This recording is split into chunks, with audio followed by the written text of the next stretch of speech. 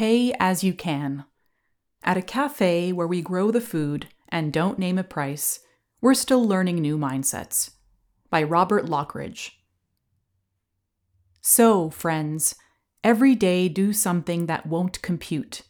Love the Lord, love the world, work for nothing, take all that you have, and be poor. Wendell Berry, Manifesto, The Mad Farmer Liberation Front. Cracking 3 eggs over the griddle and tossing their shells in the compost, I glimpse Kevin and his friend as they step past folks in line, slide up beside the pay-as-you-can sign, and launch directly into placing their order. "They have the best coffee," Kevin tells his friend, then turns to me. "I tell everyone you guys have the best coffee in town. I need a cup of that good, fresh coffee, and a waffle with whipped cream and fruit, and eggs with cheese, and one of those buns, and..." Pirouetting around the galley kitchen, I interrupt. "Good morning, Kevin. I'll be with you in just a minute." I pivot back to my tasks. Plate a breakfast stir-fry, flip the eggs, grind the direct trade coffee, prime the waffle maker, spread cream cheese and sun-gold tomato jelly over a homemade garlic rosemary bagel for Emily, a regular sitting at the bar, and then ask Meredith to dress a few more cinnamon buns and crabapple scones.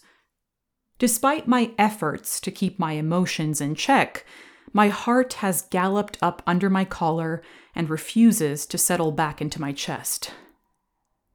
Kevin, who frequents the cafe most days we're open, always greets me with an easy grin and cheerful conversation as he ambles through the entrance after tying his dog Molly outside, where she waits patiently for him. I enjoy seeing him and can usually bottle the frustration that bubbles up when his food orders snowball into long lists that include a waffle and eggs for Molly, several to-go containers, and phrases like, "And throw in a couple of those." Most of the time, I am mysteriously enlivened by all of the foolish work behind this pay-as-you-can neighborhood-grown breakfast cafe, by doing something that, in Wendell Berry's words, won't compute with the economics of the world. And even for the less inspiring parts, like when the baking regimen that begins at 3:30 a.m. compounds the sleep deprivation that comes with having young children, the work still makes a deep-down, bedrock sort of sense to me. But this morning, I feel vulnerable. The cafe has been slow lately, we have been losing money, and I am exhausted. I remind myself that I signed up for this arrangement, but with my heart thundering in my ears, I fear that Kevin and his friend's usual is going to be more than I know how to offer. Turning back to them, pen and paper in hand, I offer a half-hearted good morning and begin taking their orders. Along with many paying patrons, there are a handful of regulars who pay little or nothing for their breakfasts, which are usually reasonable single entree orders with a cup of coffee. This is exactly what my wife Erin and I had in mind when we first opened Mariah Pie, the pay-as-you-can pizza restaurant we ran for 8 years before switching the format to this breakfast cafe. We wanted to share the food that we grew here in our urban neighborhood with the people who live here, whether or not they could afford it. We wanted to trust in God's provision, opening the table to anyone who wanted a seat. But as Kevin and his friend order enough food to feed 6 people, a dam breaks within me. Putting down my pen on the counter, I can't help but say something. "Hey guys, I'm going to remind you again how this works." Kevin interrupts. I gotcha. You know I always take care of you." I try to remain blind to what people pay, but having previously encouraged him to pay something, he has on occasion handed me an envelope of pennies, the change he no longer wants to carry in his pocket. I do not feel taken care of by Kevin. Holding up an egg, my hand shaking, I say, "Kevin, this egg here costs me 38 cents. That coffee that you love costs me $11 a pound.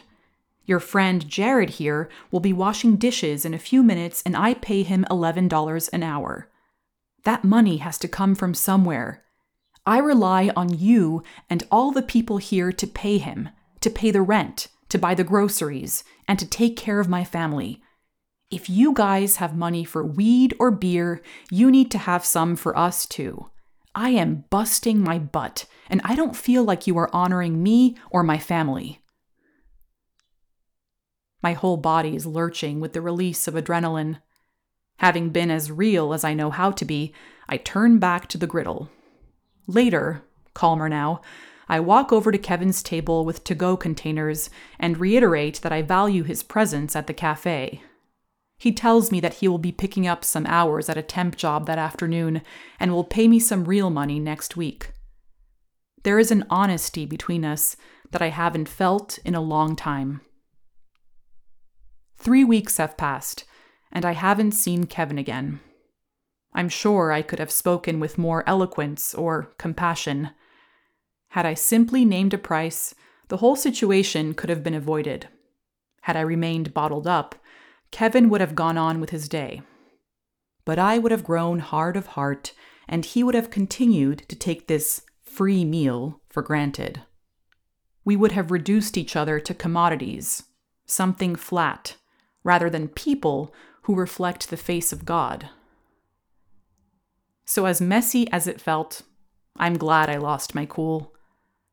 At every turn, often without our awareness, we are conditioned to receive the world around us as commodity. As a result, our senses are dulled to the gifts of creation, one another, and God's dynamic provision.